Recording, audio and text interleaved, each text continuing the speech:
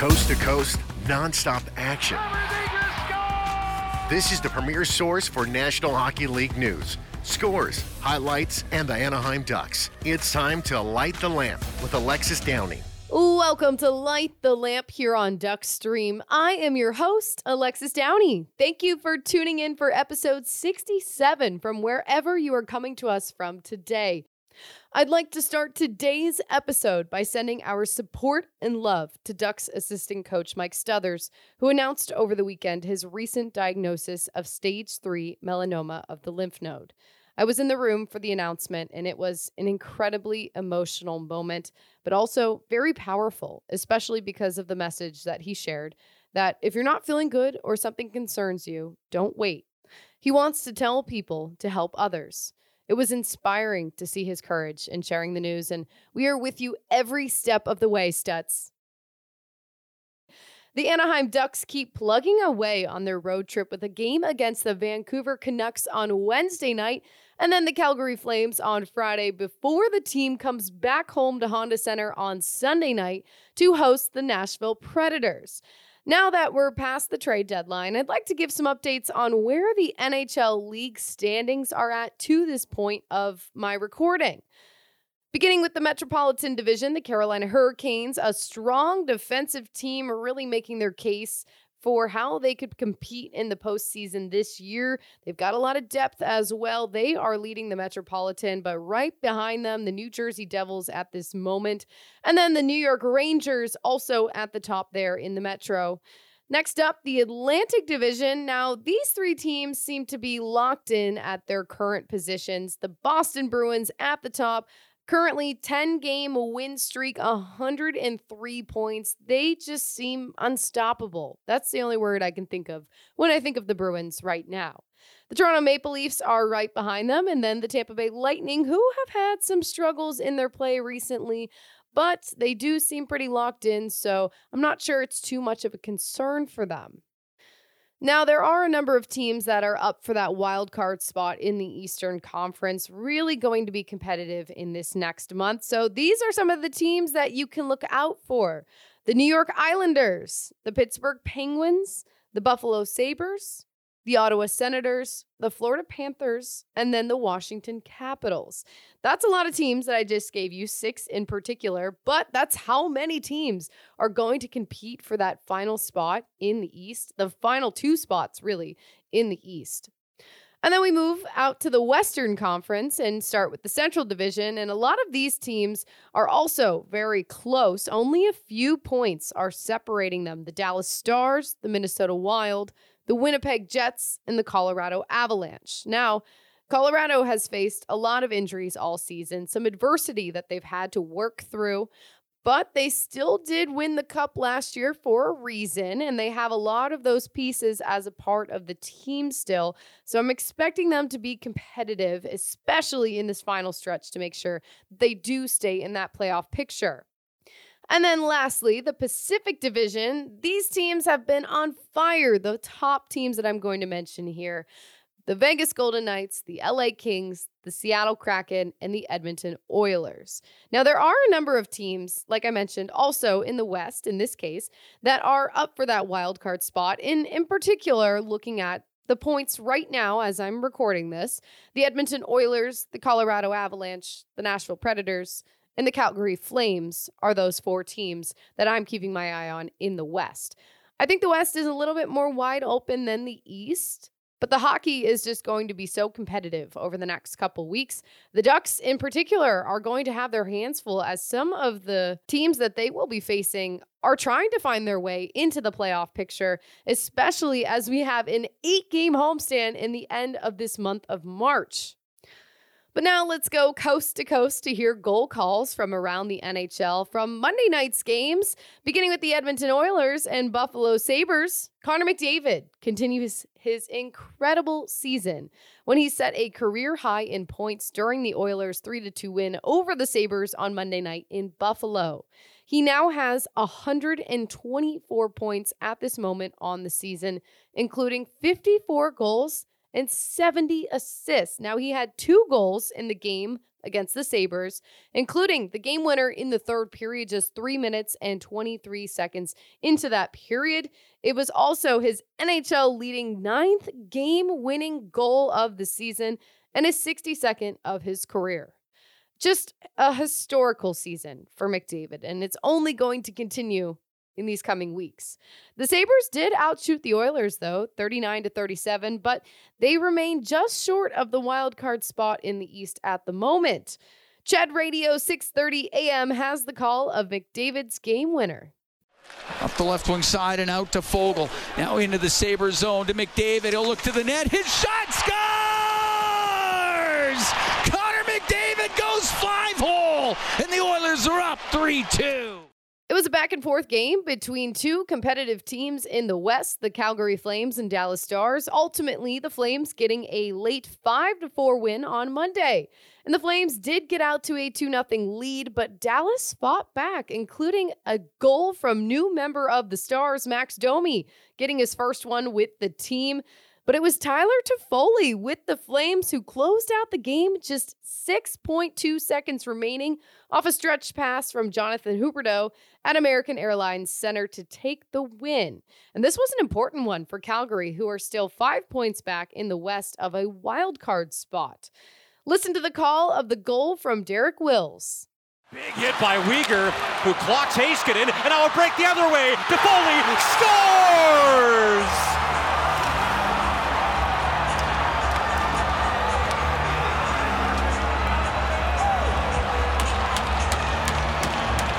Tyler Toffoli with 4.7 seconds remaining in regulation time scores on a breakaway and gives the Flames a 5-4 lead.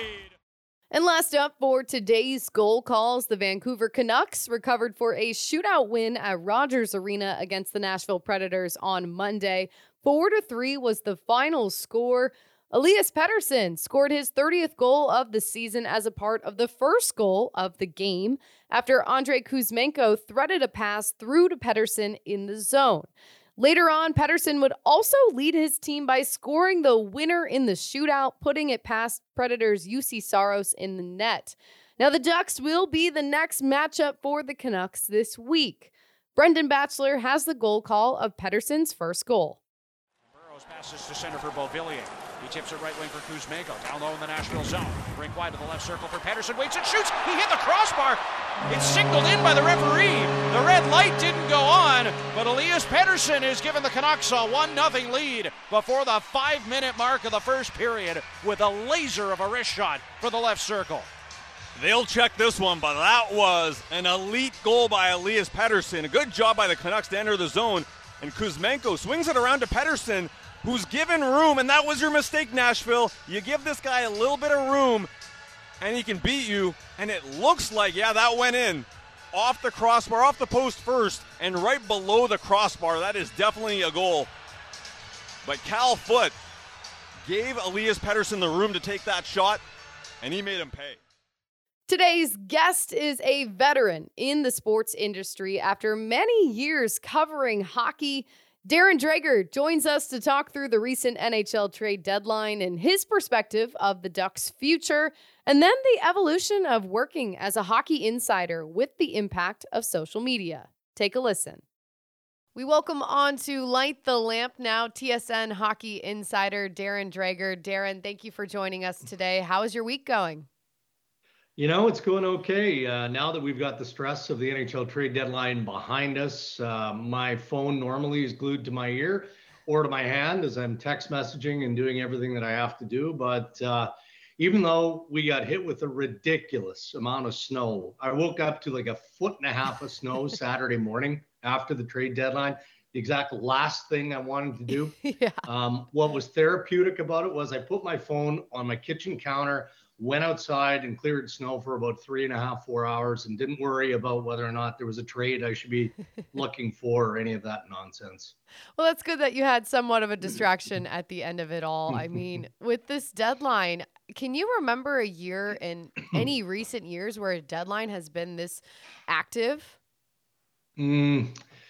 Well, they're all pretty active, but, involving the significant pieces that we saw go as early as the end of January when Bo Horvat got dealt by the Vancouver Canucks to the New York Islanders, I think this is a tough one to match, because it didn't really slow down from that point. There was a bit of a lull there, but we had so many significant trades that happened well in advance of the trade deadline. So that was potentially trend setting.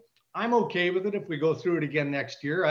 It's hard to predict what year by year it's going to look like, what the needs are of certain teams, as you creep closer to the trade deadline. And I feel like what kind of gummed it up a little bit this year was, all of the activity that's going on in both conferences in the standings. I mean, trying to define who's in versus who's out, as opposed, you look at the bottom of the standings, you can see, with all due respect to my good friends in Anaheim, the Ducks were likely going to be in selling mode. That was a pretty easy prediction to make. But there were some other teams that, we really didn't have a good handle on it. I think in Nashville, and technically the Predators are still in the playoff picture, yet they sold some key elements. So I think those factors and that salary cap, right? Can't get away from it. So many teams operating in long-term injury or right up against the cap. So I think there were a number of things that came into play that stretched it out a little bit more. Well, you have been in this industry for a number of years, and it's really changed a lot, I'm sure, over the years. But in what ways has the news breaking and all of that, have you seen that change, especially with the influence of social media? Well, that's where I would start. I think back 15 years ago, pre-Twitter, pre-social media, and we played by the rules to a point. I mean, the spirit to compete was there. Don't get me wrong. I mean, there were a few of us in the trade breaking business, but we wanted to get it first. I mean, that's what we do as journalists. But getting it first meant you either reported it on radio if you had access to a sister radio station or something along those lines, or you reported it online, tsn.ca. So now with social media, things have changed dramatically in how that information gets dispensed immediately. I can tell you back in the day, the number of phone calls I would get from angry general managers because we reported a player had been traded and they hadn't had the opportunity to tell that player yet. So the player is learning about it from people who are logged on, and then they're calling family members or friends, or worst case, the wives find out. Like it was, and we would get yelled at repeatedly because of that. And I had one scenario, and I won't tell you who the two teams were, but the GM, one of the GMs was so angry that we reported this trade that was imminently happening, day of trade deadline, that he threatened to take the deal off the table. He was because he assumed that the information was coming from the other team. He was like, no, okay, you guys want to play that way, then we're taking the deal off the table. Whereas now, I mean, if I break a trade, the good people in this industry, Frank Saravalli, Elliot Friedman, I mean, go down the list. I mean, these guys are right there, or I'm right behind them. So social media has changed everything. Do you think that teams and, the staff with teams think about that at all when, like, the way social media has such a presence with this? They definitely do. They definitely do. And, I'm trying to think of an example. There was one example this year. So let's say a week, 10 days ago, where I broke a trade. And, I sat on that trade for probably about 90 minutes before I finally broke it. And the reason was, one of the pieces involved in the trade hadn't been informed yet. Now, maybe a more feisty Darren Dreger 15 years ago might have pushed harder or dug a little bit deeper or found another source that, could give me the information that I needed to jump early. In this case, somebody I've dealt with for a long, long time asked me not to report it out of respect to that process. And I didn't. So, it's just it's a curious time, but I also think that, and maybe in a lot of ways you can appreciate this.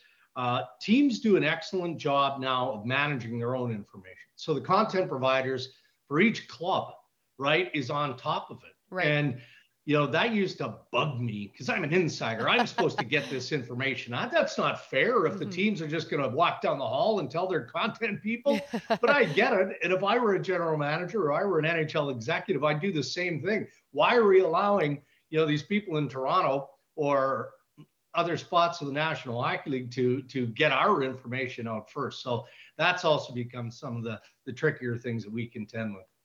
Well, when you look at what Anaheim did with the deadline, sending Klingberg and Kulikov out, what was your overall impression of how the Ducks were able to handle the deadline?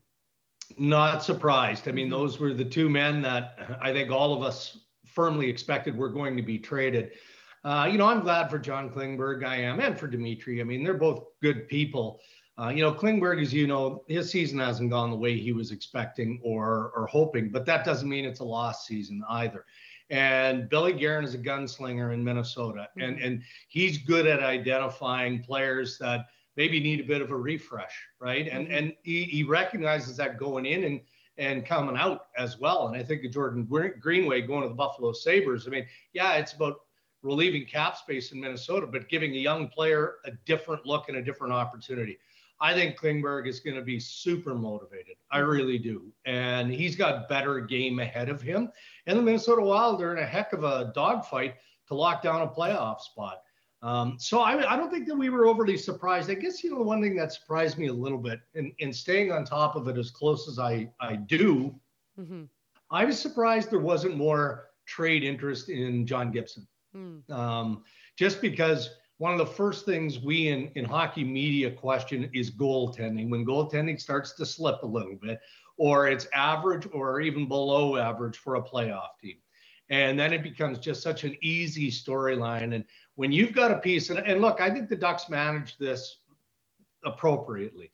I never got the indication from anyone that I talked to outside of Anaheim that they were shopping John Gibson. Out of respect to a player like that, you don't. But you're certainly willing to listen, right? And I'm a little bit surprised that a team didn't step up because in John, you get the pedigree, you get some cost certainty, the experience, all of that. So I guess to summarize the Anaheim Ducks, it's more about what they didn't do as opposed to what they did do that might be a little bit surprising.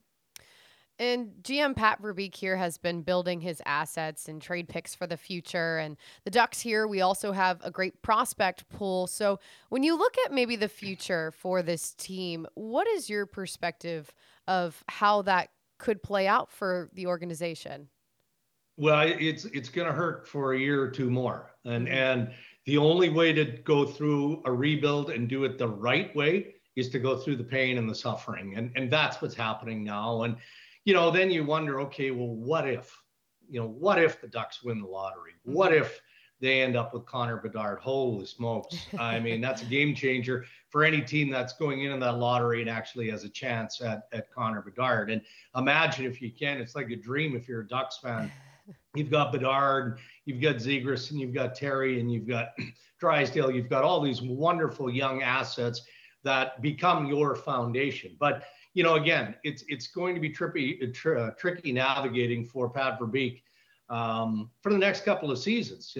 They've got to get some NHL players in there. The challenge is always in the balance when you go through the rebuild. You have to keep the environment as competitive as you can so that those young players develop the right way, learn how to play the game the right way, and they get that from Dallas Eakins and the coaching staff. But aside from winning the draft lottery, I think the offseason is going to be a busy one for Pat Verbeek and company. I know recently you had on your podcast with Ray Ferraro, Ryan Getzlaf joined you back in January, and I was curious on how that conversation went. So good. And, Getzy I've known forever, right? Good Saskatchewan boy where I come from. So pulls at my heartstrings. But he's old school, and that's, he's brought up the right way in the National Hockey League, and that, he's the ultimate teammate. But I always felt like it was difficult to crack through that shell. to get to where I needed to get to with Ryan Getzlaf. And he was never going to play that game. So at some point, I just finally stopped trying. And then the Ryan Getzlaf that you'd see in the offseason is quite a bit different than the guy that you'd see in uniform or in season, because, again, he's doing his job and he's a pro. So it was fun to have that conversation that we had. The talk of how close he came via trade to Vegas. I mean, we reported on it at the time. But to hear from his mouth that, it was literally a phone call, and him and Bob Murray were going back and forth and all of those things. He's one of my favorite all-time players for a lot of different reasons, not just because of where he grew up, but just the role of being an ultimate leader, the ultimate teammate, and how hard he played the game. He just never took a night off. So, I got a lot of time for Getsy, and it was a fun conversation. When you look at the rest of the Western Conference right now and how wide open it seems to be as we move towards the end of the season, what teams have you been keeping your eye on as they make that final push? Yeah, a few of them, to be fair. Vegas has gone through so much turmoil with the uncertainty of Mark Stone. I thought Kelly McCrimmon did a nice job around the trade deadline, and it's already paying dividends with Barbashev having a couple of nice games. They bring in Jonathan Quick, so that should kind of eliminate, at least in some respects, the question of goaltending. You look at the Colorado Avalanche, even though this team has been up against it with injury all season long, they just feel like a great story, and no different than the story that's already been told with the Tampa Bay Lightning in the East winning back-to-back. I'm in the camp that believes that they have a chance, and they're going to get better here moving forward. If they get Gabe Landeskog back at the end of the regular season in time for the playoffs, that's another huge shot in the arm there. And then beyond that, I'm watching the Dallas Stars. They had a real good stretch, earlier in the season. Of late, they're in a bit of a funk. I'm not sure what's going on there. They need to figure it out, but Pete DeBoer and the Dallas Stars are formidable. I think that they're a decent story. Are we ever going to get enough of Connor McDavid? I don't think so. Right. I watched that Edmonton Buffalo, most of it, the game last night. He scored 53 and 54, just a ho-hum, 2-goal performance by McDavid. Leon Draisaitl has been on a heater the last few games. So, any direction you want to go, but that's kind of what makes the Western Conference so much fun for me. We're all in awe of what's going on with the Boston Bruins in the East, and we can see what Toronto should be doing based on what they added, and the New York Rangers got better, and what's up with Tampa Bay and all of that. But it's so much more wide open for a change in the Western Conference that anyone who says, well, this team is the obvious favorite. All right, well, let's watch a few more games and see if that changes. It's going to be interesting, too, once we get to the playoffs and see who comes out of the West. Are they going to be more refreshed than the team in the East, because it's going to be such a dogfight in the East?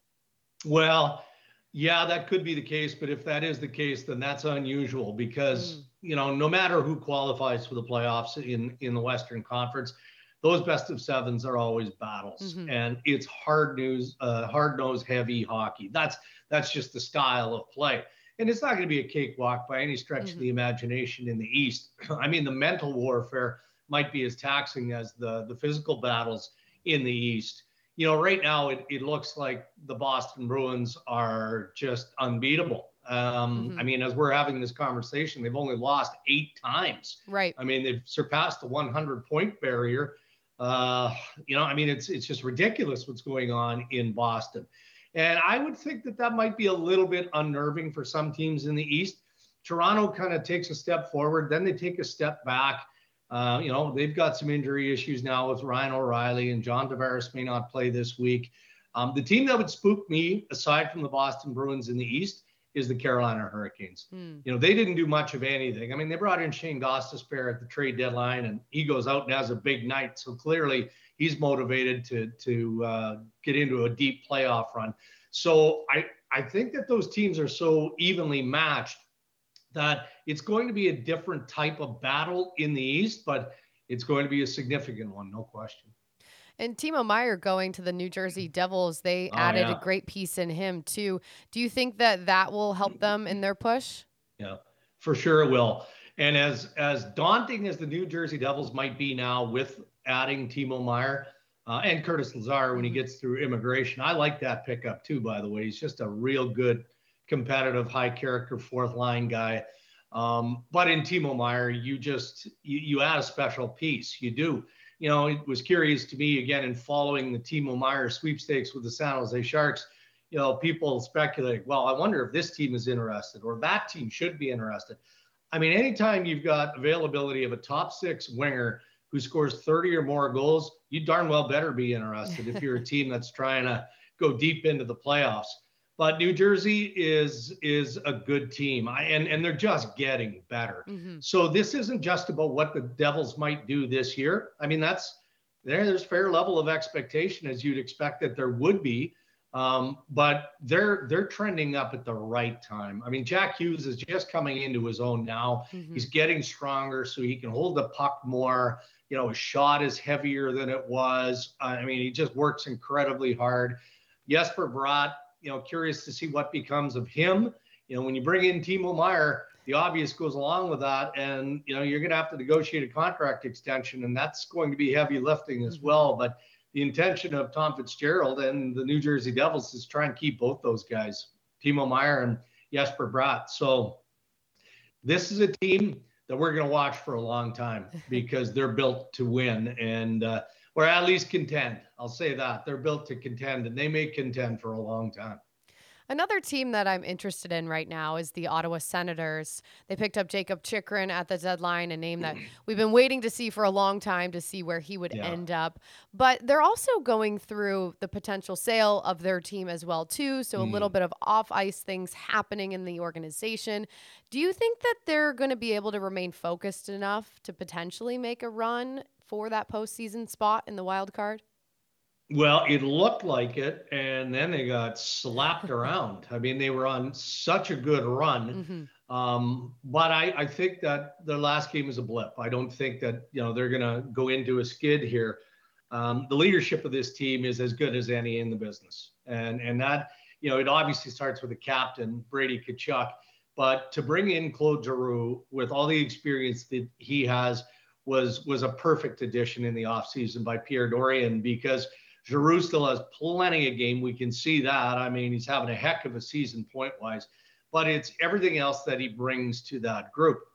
Again, helping Brady carry some of the leadership load, you know, in the dressing room, on the bench, during practice, in games when things get tense, all of that. So the character of this team, which was inflated now again by adding another good guy in Jacob Chychrun, is just that much stronger. So they're going to do everything they can do to keep it interesting in terms of that playoff march, but it looks like they still need a little bit of help. Well, Darren, before I let you go, I have to ask, when you're not busy covering hockey, what are some things you like to enjoy outside of the sport? It's a good question. Well, blowing snow is not one of them. I didn't mind the exercise, but that aside, I like to play golf. I don't play golf as much as I used to anymore because the season has gotten that much longer. And I actually have a property in Western Canada, waterfront. So we do my son and I do a ton of fishing and things like that. So nothing crazy or wild anymore. Those days are probably best behind me, but I try and get outdoors as much as possible. Darren Dreger, thank you so much for joining us here on Light the Lamp. All right. Thanks for having me. It's time for my final quack for this show, where I share my last thoughts before the end of the episode. There will not be a show on Friday, as I'm going to be heading out of town, but make sure to tune in to the Ducks road game tonight in Vancouver, and then Friday in Calgary, 7 p.m. in Vancouver and 6 p.m. in Calgary on Friday, right here on Duckstream. Pregame begins a half hour before that, so 6:30 and then 5:30. Thank you for listening to Light the Lamp. I am Alexis Downey. Come back again next time for more hockey talk right here on Duckstream. This is an Anaheim Ducks original production on Duckstream.